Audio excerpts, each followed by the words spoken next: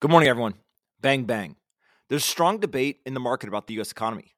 One side believes the Federal Reserve will pull off the impossible and guide us towards a soft landing. The other side thinks the economy is showing significant red flags and is destined for a recession. The truth is that no one knows what is going to happen. That won't stop people from trying to figure it out, though. There are trillions of dollars and many reputations on the line in this debate.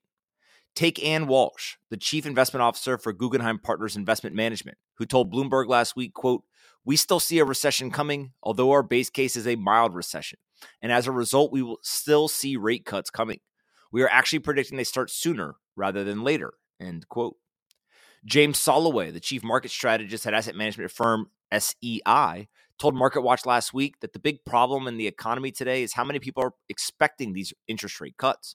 His view is that 3% inflation is not problematic as long as the market believes the Fed will keep interest rates at the current level or potentially raise them further. These are just two anecdotal opinions, though. What does the market believe?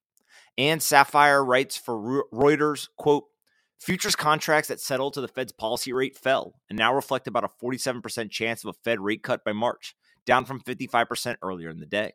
Just a week ago, the probability of an interest rate cut in March from the current range of 5.25 to 5.5% was seen at nearly 80%, reflecting faster than expected declines in inflation.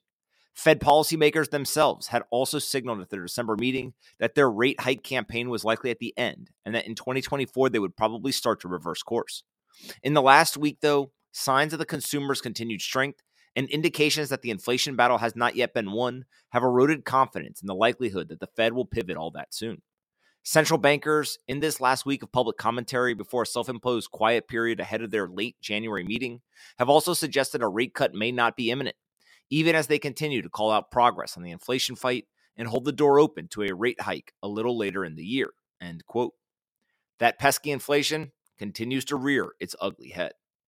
Another interesting point comes from Creative Planning's Charlie Bolello, who explains, quote, "The S&P 500 is now 11% higher than where it was when the Fed started hiking interest rates in March 2022.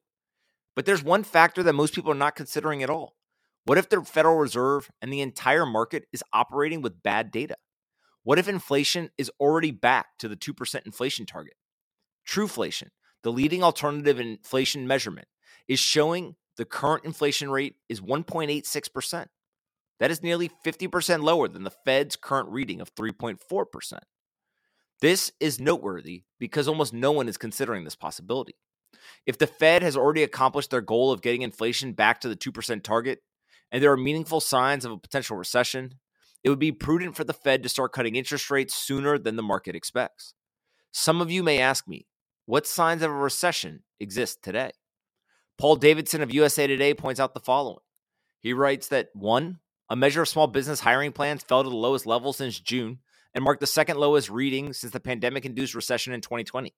Second, both manufacturers and service companies said they cut jobs in December, the first time that's happened since October 2022. Third, job growth was revised down in 11 of 12 months last year. That often occurs when the economy is at an inflection point or shifting from growth to contraction. Fourth, in the third quarter, credit card debt hit a record high of $1.1 trillion, and delinquencies were at their highest level since 2011. Fifth, net profit margins for S&P 500 companies likely shrank to 10.9% in the fourth quarter, the lowest level since late 2020. And then sixth, the yield on the 3-year Treasury bond has been well above the 10-year Treasury for more than a year, which is known as the inverted yield curve. So each of these signs are worth paying attention to, but none of them guarantee a recession will happen. This is the beauty and difficulty of financial markets. Uncertainty rules the day.